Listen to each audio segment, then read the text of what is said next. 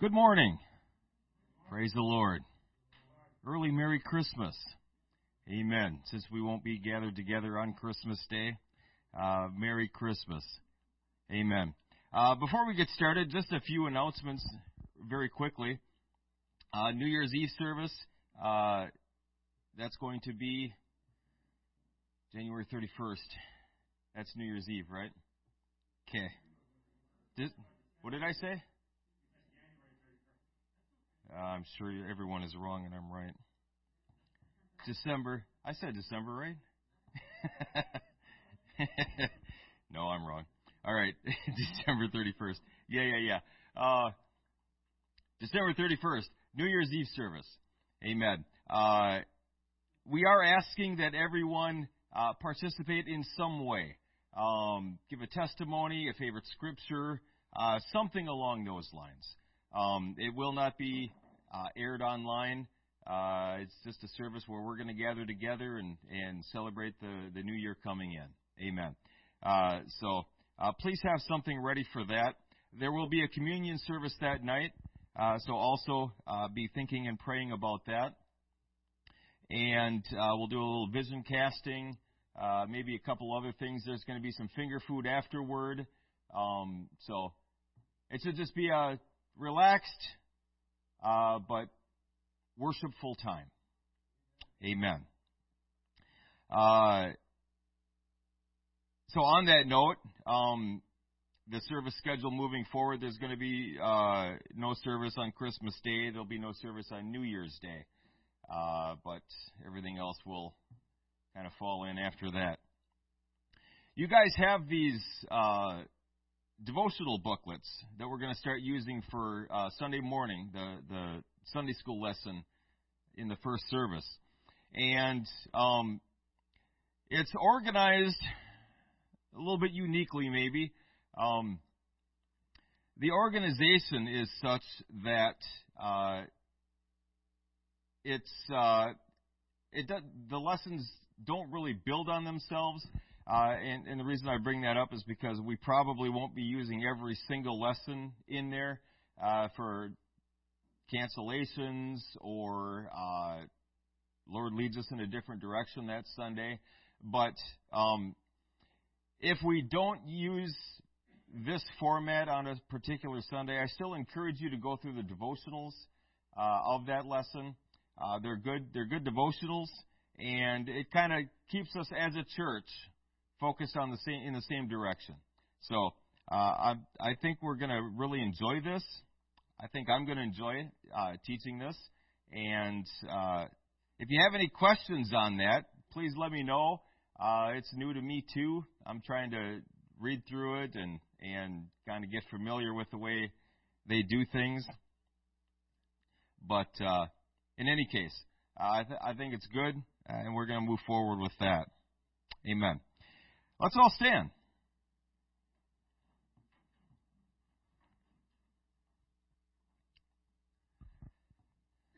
So good to see everyone here today.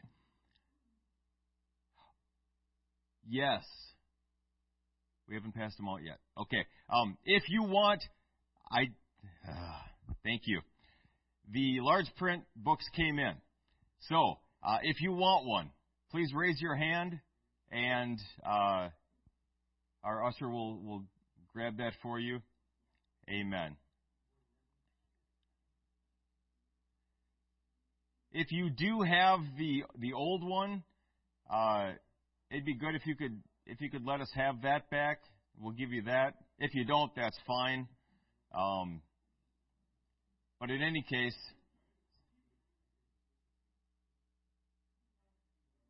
okay, does everyone have a booklet? Either the normal or the large print? Okay. Awesome. Good. All right. Let's pray for our service. I get on track, and that the Lord will have His perfect way here in our midst today. Amen. Lord Jesus, you're an awesome God. You're a mighty, wondrous, glorious Savior, and I am so thankful for this opportunity that you've given us today to enter into the presence of our Creator, to enter into the presence of the omnipotent, almighty God. Oh, hallelujah, Jesus. You are the King of kings and the Lord of lords. You are the great and mighty God, the Almighty. Hallelujah, Jesus. We delight ourselves in you today. We worship and we praise you, thou most high God. Thank you, Lord, for all that you have in store for us here today. I pray, God, that you would minister to each and every need, that as a collective body, this church would bind together as one, to enter into your presence, to minister unto you today with our worship and with our praise and with our thanksgiving. Help us, Lord, as one body to receive all that you have for us today. Hallelujah, Jesus. And to reverence and to be in awe of the Lord our God today, to worship and to praise our Creator, because He is worthy, because He is altogether worthy to receive all worship and all praise, all glory and all honor. Oh, hallelujah, Jesus. You are the Almighty God, and we worship you. You sit upon the throne all by yourself. There is no God beside you. There is no Savior beside you. You rule and reign by yourself. It is your right hand that leads us and guides us. It is your right hand that delivers and saves to the uttermost. Hallelujah, Jesus. It is your decrees that go forth. It is your word that goes forth today. Thank you, Jesus, for the word of God. Thank you, Jesus, for the Spirit of God, the earnest of our inheritance. I pray, Lord Jesus, above all else, that your great and wondrous, your glorious name would be glorified in our midst here today, that it would be lifted up and magnified, that we would submit ourselves wholly and completely unto the Lord our God today, in every area of our lives. We worship and we praise you. Thank you, Jesus, for all that you have in store today. These things we ask in Jesus' name. Hallelujah, Jesus. In Jesus' name we pray. Praise God, praise God, praise God. He's an awesome God. He's a glorious God. He's worthy of worship. He's worthy of praise today. Praise God. Amen, amen. God bless you. Thank you for entertaining His presence. You can be seated today. Today we are going to be talking about worship. We're going to look at the shepherds and the wise men. Not the shepherds we have with us today, necessarily, but shepherds. Amen. Yes, sheep herders. Matthew 2:11 says this. And when they were come into the house, they saw the young child with Mary his mother, and fell down and worshipped him, speaking of the wise men. And when they had opened their treasures, they presented unto him gifts, gold, and frankincense, and myrrh. Amen. When we think of worship, there are different things that come to different people's minds. Now, as apostolics, as Pentecostals, we have a particular idea in mind when we think of a worship service, or the idea or the act of worship. We think of a Pentecostal worship service. Jumping, shouting, dancing, loud music, drums. In a great big church, if you look at online, Pentecostals of Alexandria, for example, Sister Mickey Mangan, beautiful singing, beautiful worship. They have talent there. They have anointing there. It's a powerful worship service. Others might have different ideas. When I was a Lutheran, I would not have thought of that as worship. When I was a Lutheran, I thought of worship as sitting there, calm and collected, singing a hymn. When we got really crazy, and this was really crazy, this was on Easter Sunday, we would get nuts. Someone would play a trumpet during one song, and we would have these, what kind of drums are they called? These really big, kind of, but really big. Maybe. Is that what they are? In any case, man, that was really cool for me. I thought that was wow, that was powerful. they played that trumpet and rolled those drums. That was incredible. Otherwise, it was a pipe organ. You guys know what I'm talking about, the huge pipe organs that are built into the side of the building, right next to the cornerstone.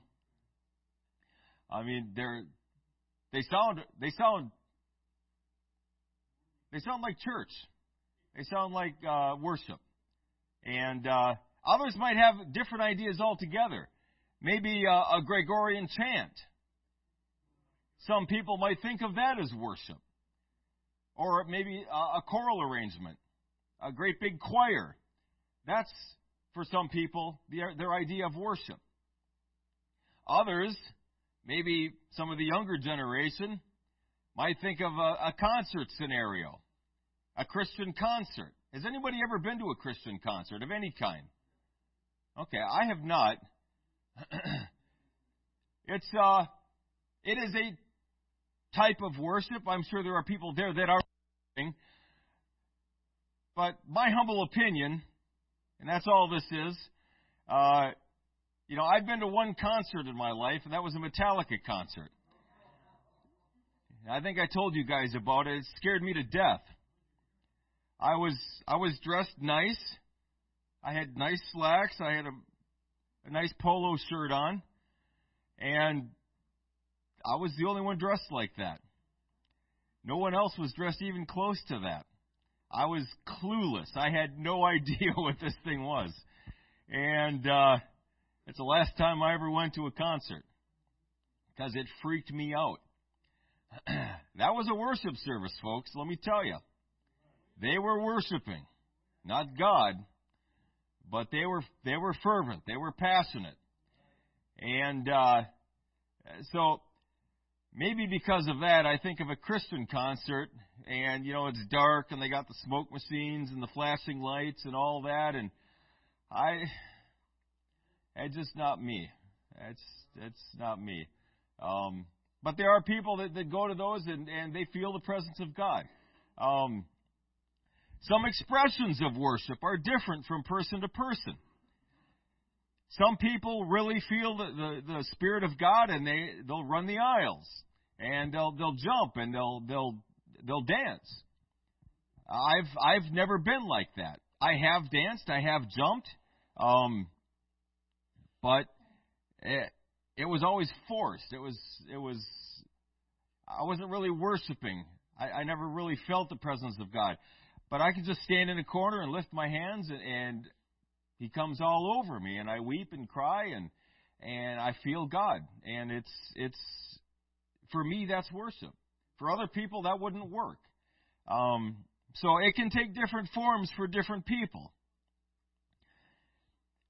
Reading God's Word, is that an act of worship? I think it is, yeah.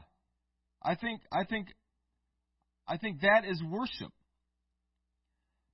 Why is it worship? What makes that worship? What makes lifting my hands worship? What makes dancing in the presence of the Lord worship? David was most certainly worshiping God when he was making a spectacle of himself. He wasn't doing it for his glory. He was doing it for God's glory. And so, what makes that worship? And someone else could have been doing that, and it wouldn't have been worship at all.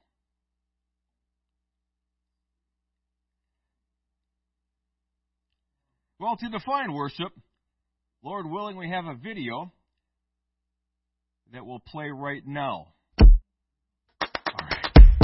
When we praise God, we declare His attributes with our mouths and even engage our physical being through actions such as clapping our hands or lifting our hands. But worship is really a posture of the heart. When we worship, we're taking the attributes of God that we know about intellectually, or we have spoken on our lips, and we apply them to our heart in an intimate and deep way. The word worship is tied to the Old English word worthship. What is God worth to you? What is it that you are doing to secure His worth in your life? We can all declare out loud that God is a provider, but in the deepest places of our heart, do we position Him as our provider? Or do we look to other resources to provide and ignore God's provision? We can declare out loud that God is good, but do we apply His goodness in our lives by posturing our hearts to trust and not question? Worship brings our emotions and our thinking in line. It allows us to submit to who God is. Worship is really the way that relationship with God is formed. Yes, it changes us on the deepest level, but do you know it's also the genuine desire of God? There's a scripture where God chastises His people for worshiping with their lips, but allowing their hearts to be far away. God doesn't just want mindless praise. If you look back at the very creation of man, God created Adam to walk with God in the garden. This relationship of God to man defined the entire story of humanity. When Adam broke that sacred relationship, God looked for other ways to establish relationship with His people. He even wrapped Himself in flesh and came so that He might be Emmanuel, God with us. So worship is that vehicle to relationship with God. It's not only the choice that our hearts need to make, but it's God's greatest delight.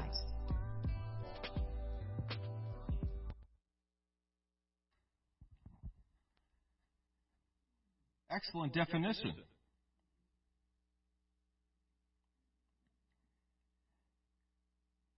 So, according to...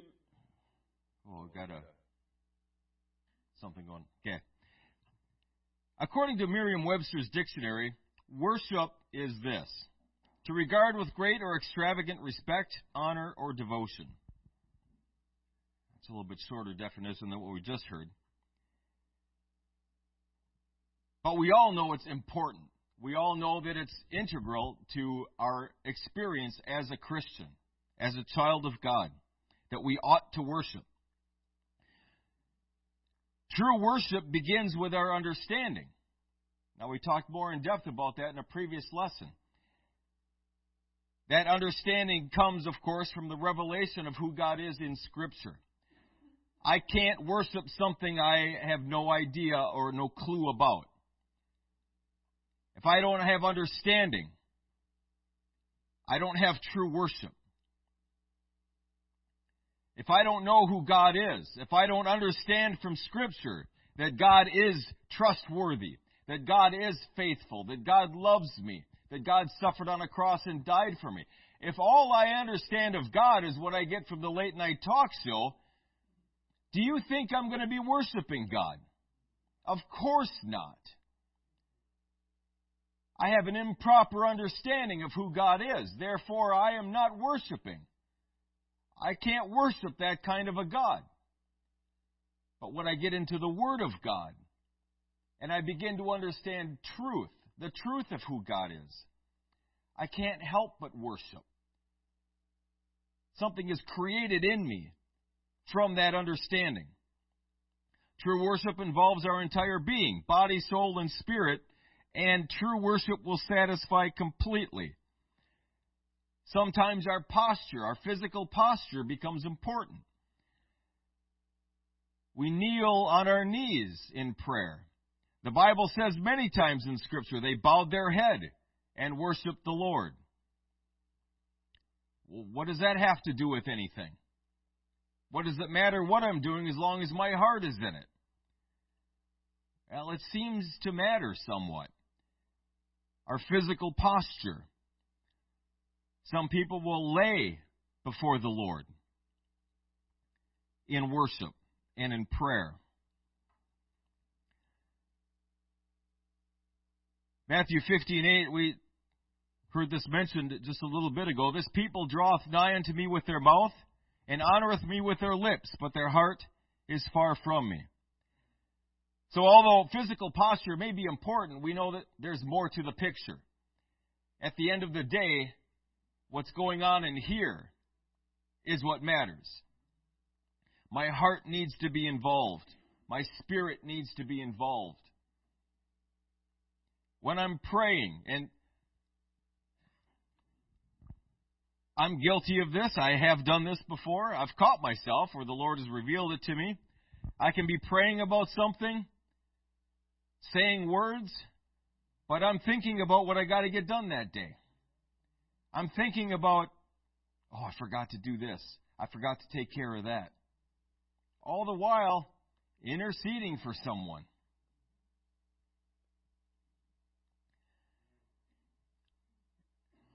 Folks, my heart is not in it. My lips are doing the work. When I'm worshiping God, are we saying the words that are being projected while at the same time thinking about what I got to get done on Monday morning? That's not worship. That's rehearsing some words. Now, we did that a lot in the Lutheran Church, too. We got a little pamphlet every Sunday, and we knew what to say and when to say it. Was that worship? I think there was very little true worship going on at that point in time. I can tell you, me, zero. I was checking a box so I could get home, get changed into my play clothes, and head outside. This was the gate I had to get through, though, to get there. And that was all it was for me. True worship is something a whole lot more meaningful, a whole lot deeper, and it will satisfy completely. When I'm in the presence of God and I am experiencing true worship, folks, there's nothing better than that. There's nothing better than being in the presence of God. A lot of you know what I'm talking about. You know times in your life where you were not able to enter into the presence of God. Now you can. And it's true that as human beings, we can get used to absolutely anything. Everything can become mundane. Doesn't matter how awesome it is. If we're there long enough, it becomes commonplace. And the presence of God can get that way too. I can go anytime I want. I'll just do it tomorrow.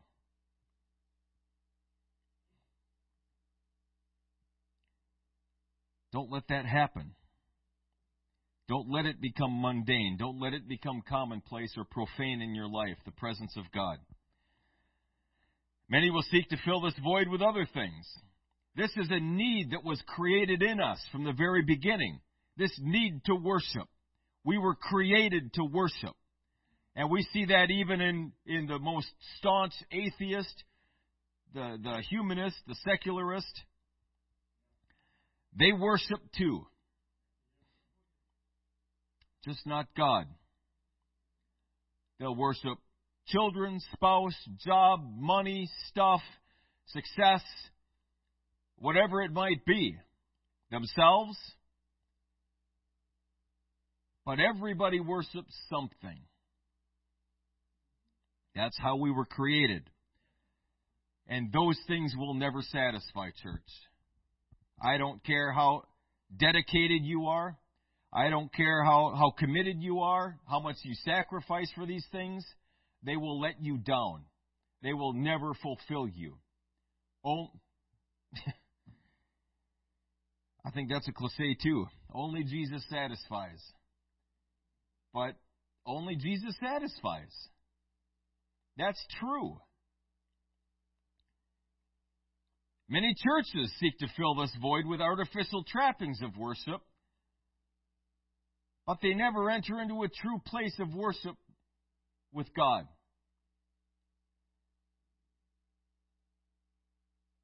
And I fear there are even some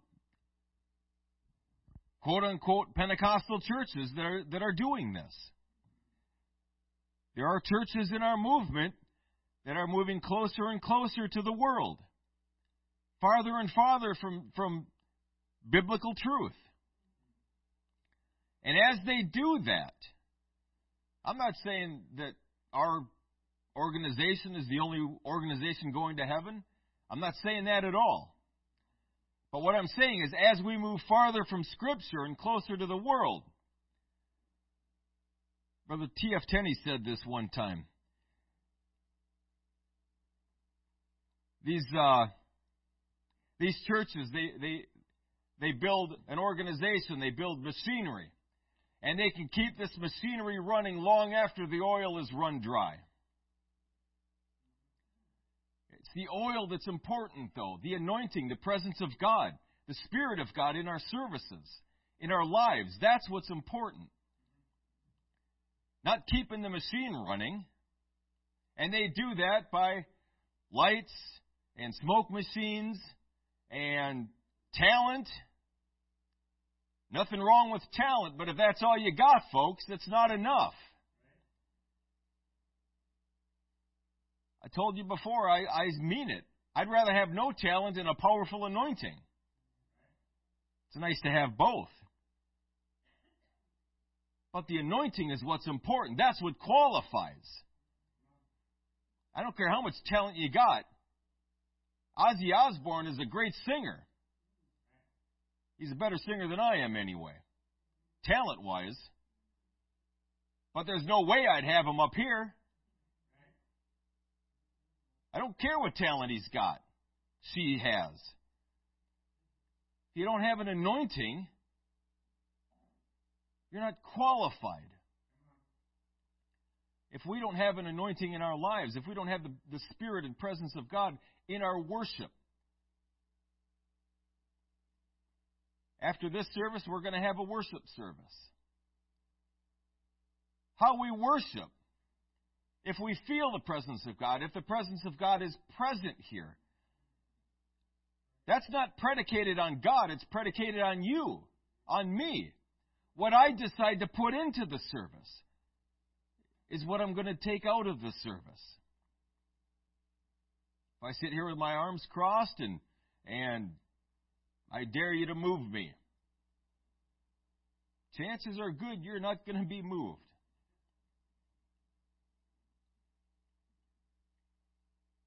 But if you're contributing, if you're seeking the presence of God, if you're striving to enter into His presence, undeterred, I'm going to touch the throne of grace here, you'll find Him.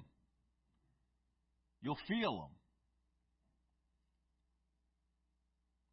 But it's our choice, like everything else. Our choice. How are we going to respond? Are we going to take the initiative? Are we going to enter into the presence of God? Are we going to seek His face? If we'll seek Him, He'll be found of us.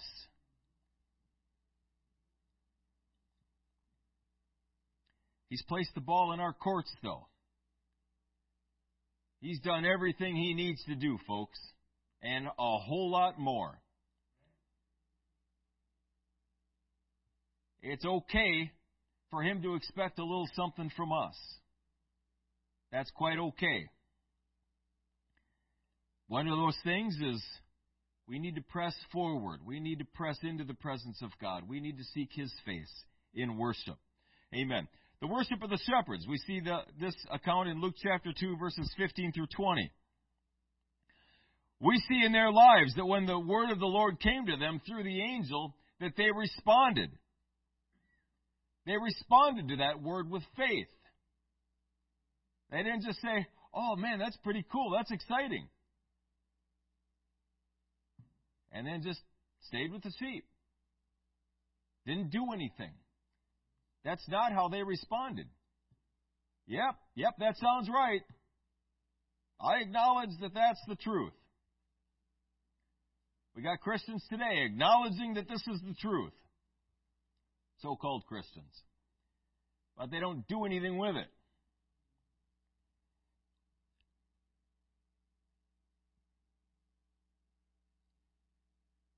The Bible exhorts us to be doers of the word, not hearers only.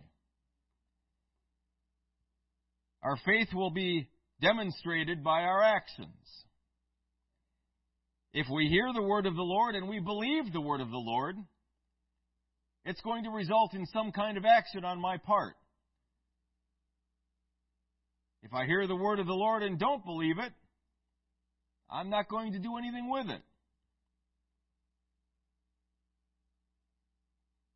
The shepherds responded.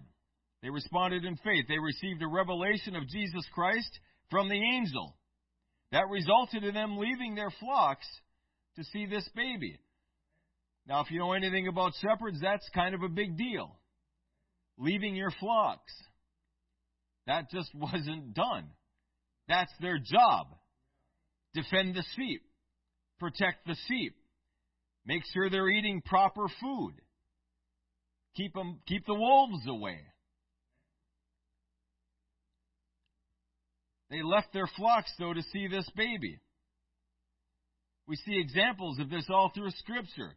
This idea that sometimes, in order to worship God properly, we have to leave some things behind. There are some things, folks, that we just have to leave behind us.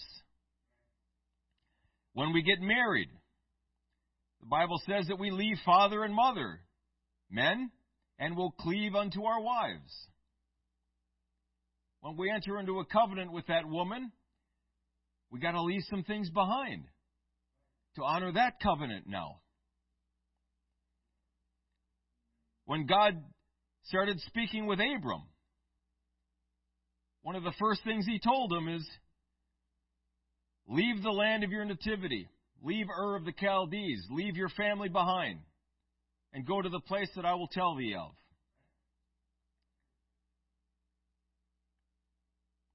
Abraham was called to leave things behind. The Bible says in Hebrews that Moses forsook Egypt. He left all of that behind. He had a pretty good gig. He had a good thing going on in Egypt. He left it all behind.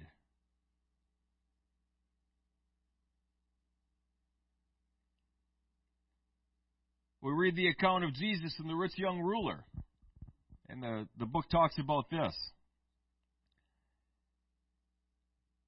He was doing everything right. I'm doing that. These things have I kept from my youth. Do this, do this, do this. I'm doing that. What else? What do I have left yet? Just one thing. Give all your money away and follow me. Leave it behind. Let it go. There's something far greater here than money. He could not do that. And that's the last we ever hear of the rich young ruler. I can only imagine that if he would have said yes, would we have heard more of this young man?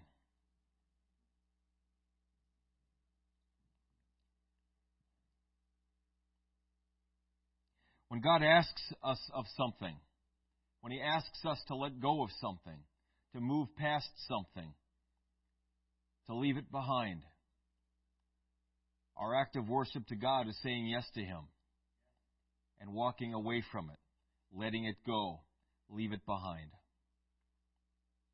The shepherds made haste to get to where the baby was. They didn't delay, they weren't discussing it. They weren't making alternative plans. Well, what if this? Well, what if that? We don't read any of that. It says they made haste to get to where the baby was. Their minds were made up. They had made a commitment to God. They committed themselves to this course of action. And once that commitment was made, they went forward in it. Nothing is going to happen in our lives, folks, secular or spiritual, until we learn how to make commitments and honor the commitments. We just can't move forward anywhere without being able to do that. When I sign on to a place and I choose to accept money from them in exchange for hours of my life, I'm making a commitment to them. I'm going to show up to work. I'm going to do the job you hired me to do. I'm going to show up on time to work. I'm going to stay until my shift is done. While I'm there, I'm going to do what I'm supposed to do. And in exchange, I'm taking a paycheck from you. I'm committing myself to that. If I don't honor that commitment, I shouldn't be too surprised when I don't have a place there anymore. I keep showing up to work late. I don't call in. Just kind of show up when I want, do what I want, when I want. That's not honoring the commitment. I say I made a commitment, but my actions say something else. When I commit myself to serve the Lord Jesus Christ, my actions are going to demonstrate that. I've made a commitment to this covenant relationship with God. Now I need to honor that commitment. We see Abraham's commitment to honor God. When God tested Abraham, told him to sacrifice his son, his only son Isaac. Again, in Abraham's life, we don't see any arguing, no debating, no delays. It says he arose early in the morning and got about that business. There was no delay in serving the Lord, his God. He rose up early. He responded with faith. Obedience, but also faith. That something was going to happen here. Isaac is going to be okay.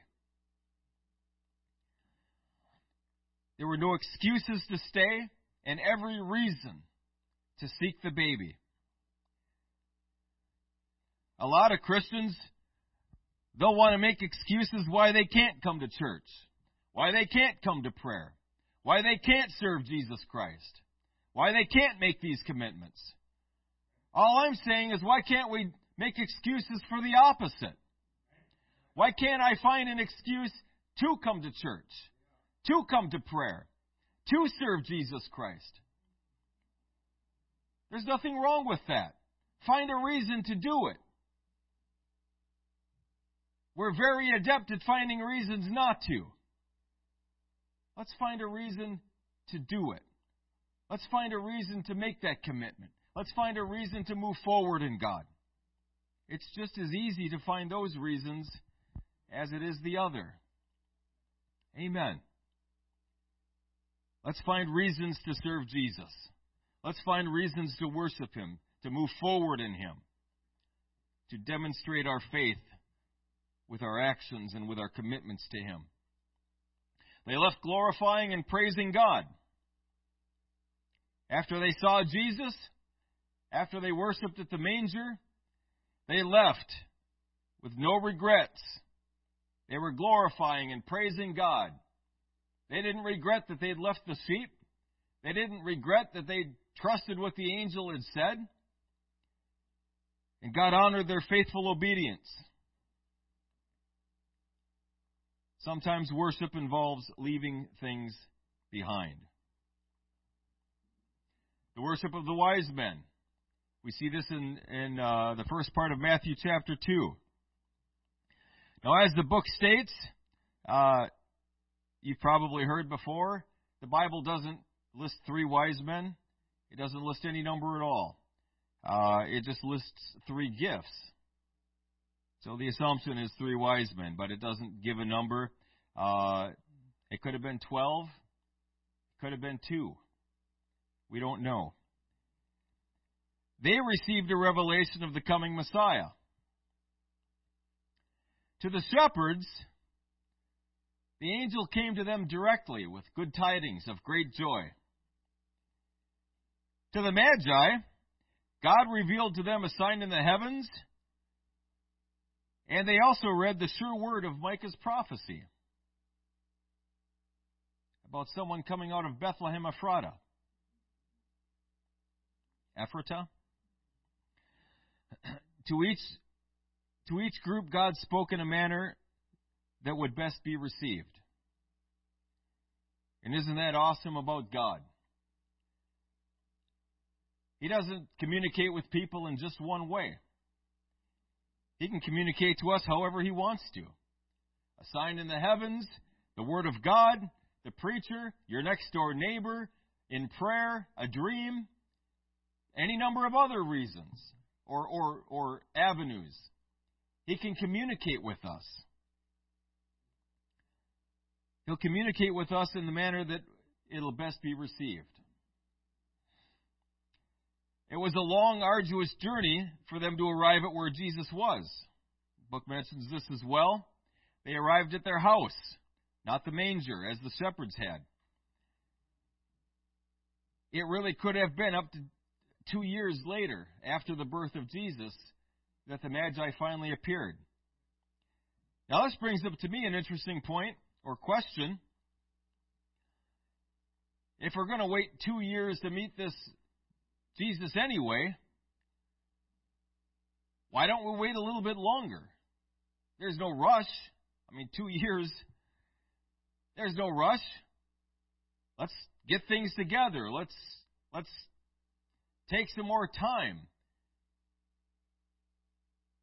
What's the rush? We can meet him when we meet him. But that wasn't the response of the Magi, was it?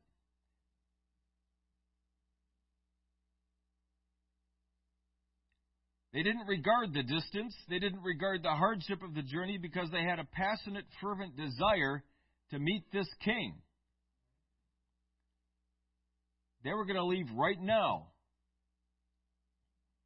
When they got to Herod's place, they inquired, "Where is this king?" And it's interesting, too. The question assumes he's here. That was not the question. They knew he was there. That was never in doubt. They didn't ask, is he here? Was he born? They already knew that. They just wanted to know where he was. I find that fascinating. Those who know something of Jesus are going to hunger to know more of him. The closer relationship with God you have, the more relationship you're going to want to have. The more you know about God, the more you're going to want to know about him. That's how this works. As they say, to know him is to love him. That's literally true here. If you know Jesus like I do, like you do, you want to know more. And you will commit the time and the energy to strive forward, to move forward, to learn more, to dig into Scripture, to pray, so that you can get to know this Messiah. We read in Scripture that they brought Jesus very costly gifts of worship. 2 Samuel 24:24 says this. The king said unto Araunah, "Nay, but I will surely buy it of thee at a price. Neither will I offer burnt offerings unto the Lord my God of that which doth cost me nothing." So David bought the threshing floor and the oxen for 50 shekels of silver. This is a very important point. And we know it, we understand it, and yet, when it comes time for us to give in worship, we struggle with that from time to time. Especially when everyone else seems to be just basking in the presence of God, and I'm trying to worship and I feel nothing. It's dead right here. We've all been there. Sometimes I have to spend a little bit of time. Maybe I got something in here that needs to come out. Maybe God's trying to do something with me first. Or maybe God's just testing me to see if I'm worshiping him for the loaves and the fishes, or am I worshiping him because he's worthy?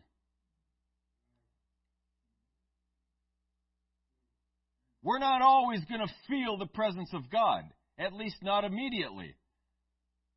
You know, there are times when I go into prayer, I can hardly wait to get upstairs to my prayer area. I'm already feeling the presence of God. And there are some times I got to spend 45 minutes to an hour just to get to a place where I can really pray. Sometimes it's a lot of work. Sometimes I have to give something.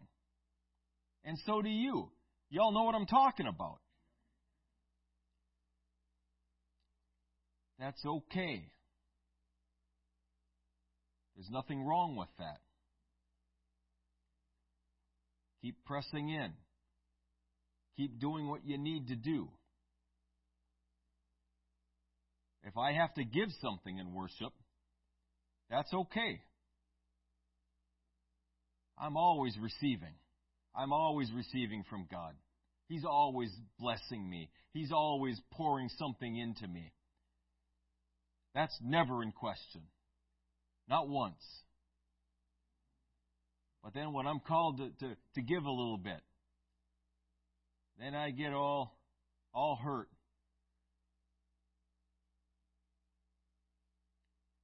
We need to be comfortable with that, church. We need to get comfortable when God asks something of us. I will offer unto the Lord that which cost me nothing.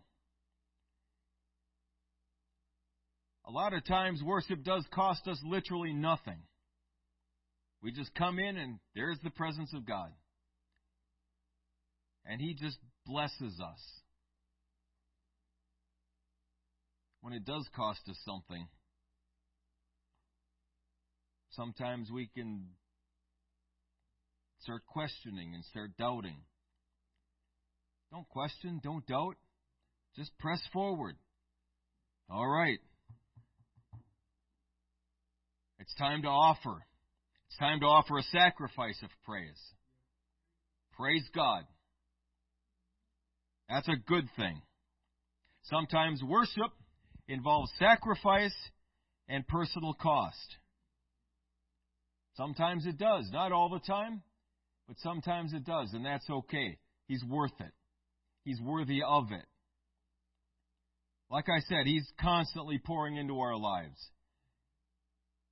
Every one of us woke up this morning, breathing air, moving around, just taking that for granted. I hope not. There are those that do. We need to be thankful for that. In the book we read this. When we come to Jesus, we leave sin and worldliness behind. We bid farewell to sinful habits and addictions. These actions show us and Jesus that we love Him and desire to please Him. This is worship. We worship with the shepherds when we leave our sinful past behind us and submit to His will for our lives. We worship with the wise men when we bring Him gifts of faith and obedience, showing we trust Him and submit our lives to Him. All our desires, hopes, and dreams are now in His hands. I can't think of better hands for them to be in. If you know God like He's revealed to us in Scripture, that's the best place for our everything to be, is in His hands. He's infinitely powerful, infinitely wise.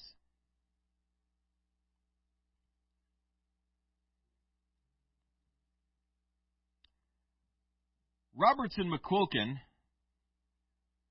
I can't remember if this was in the book or not, or somewhere else. I think it was in the book, but I'm going to read this because I think it's good.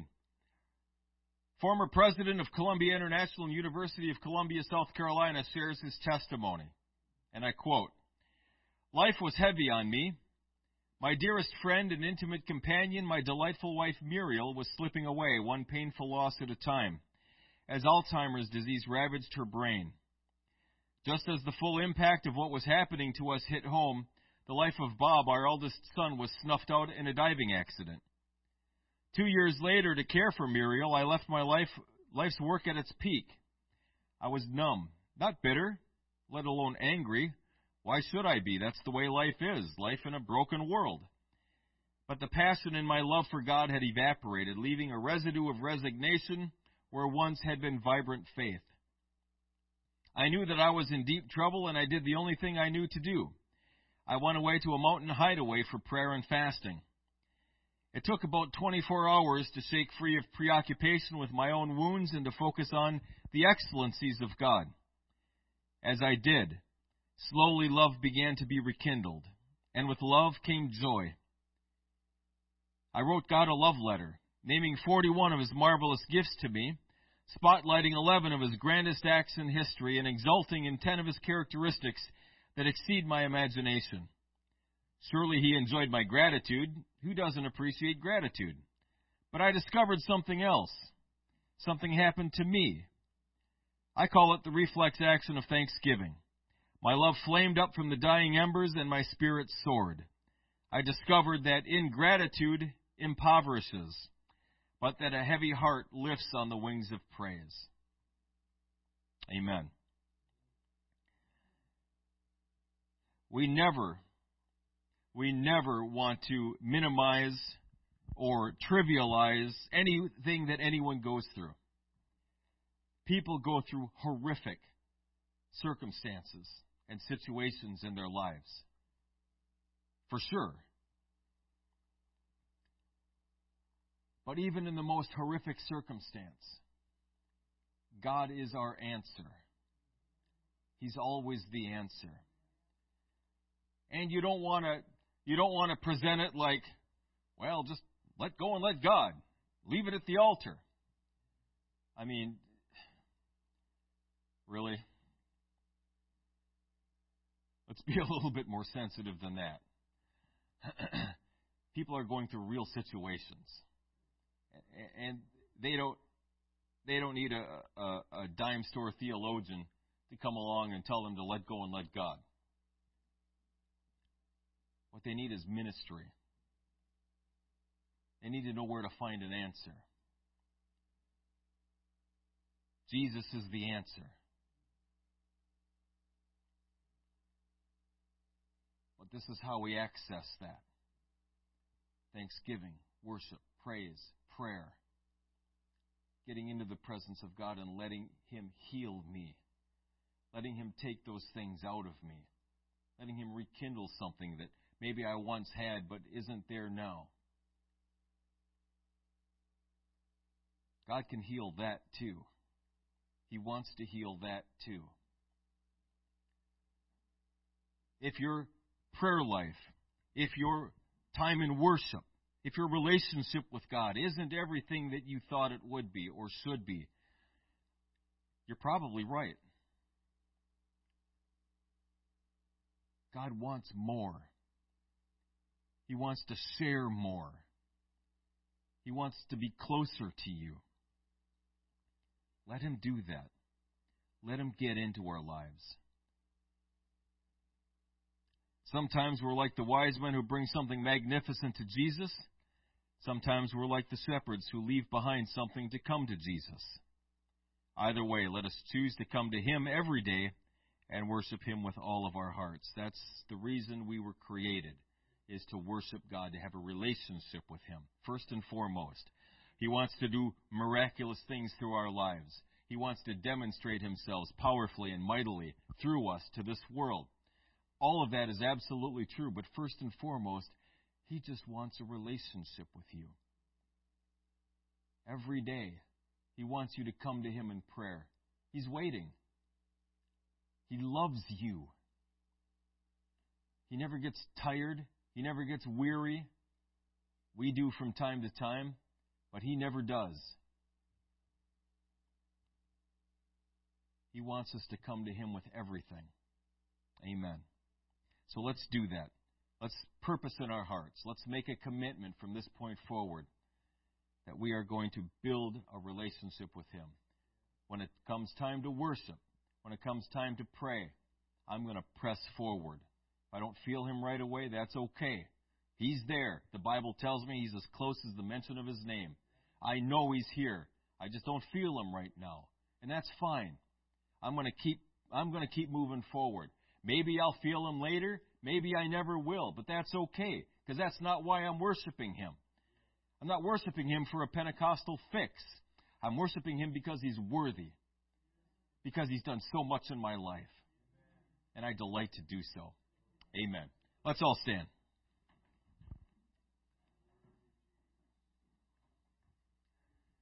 Lord Jesus, you're an amazing, awesome, wondrous God. We do delight ourselves in you this morning. Hallelujah, Jesus. We delight to worship you, to praise you, to enter into your presence with thanksgiving, to sing hymns of praise unto the Almighty. We delight. I pray, Lord Jesus, that as the service progresses, you would continue to enact your perfect will in our lives and in this service, that all of your heart would be manifest, that your name would be glorified. These things we ask in Jesus' name. Amen.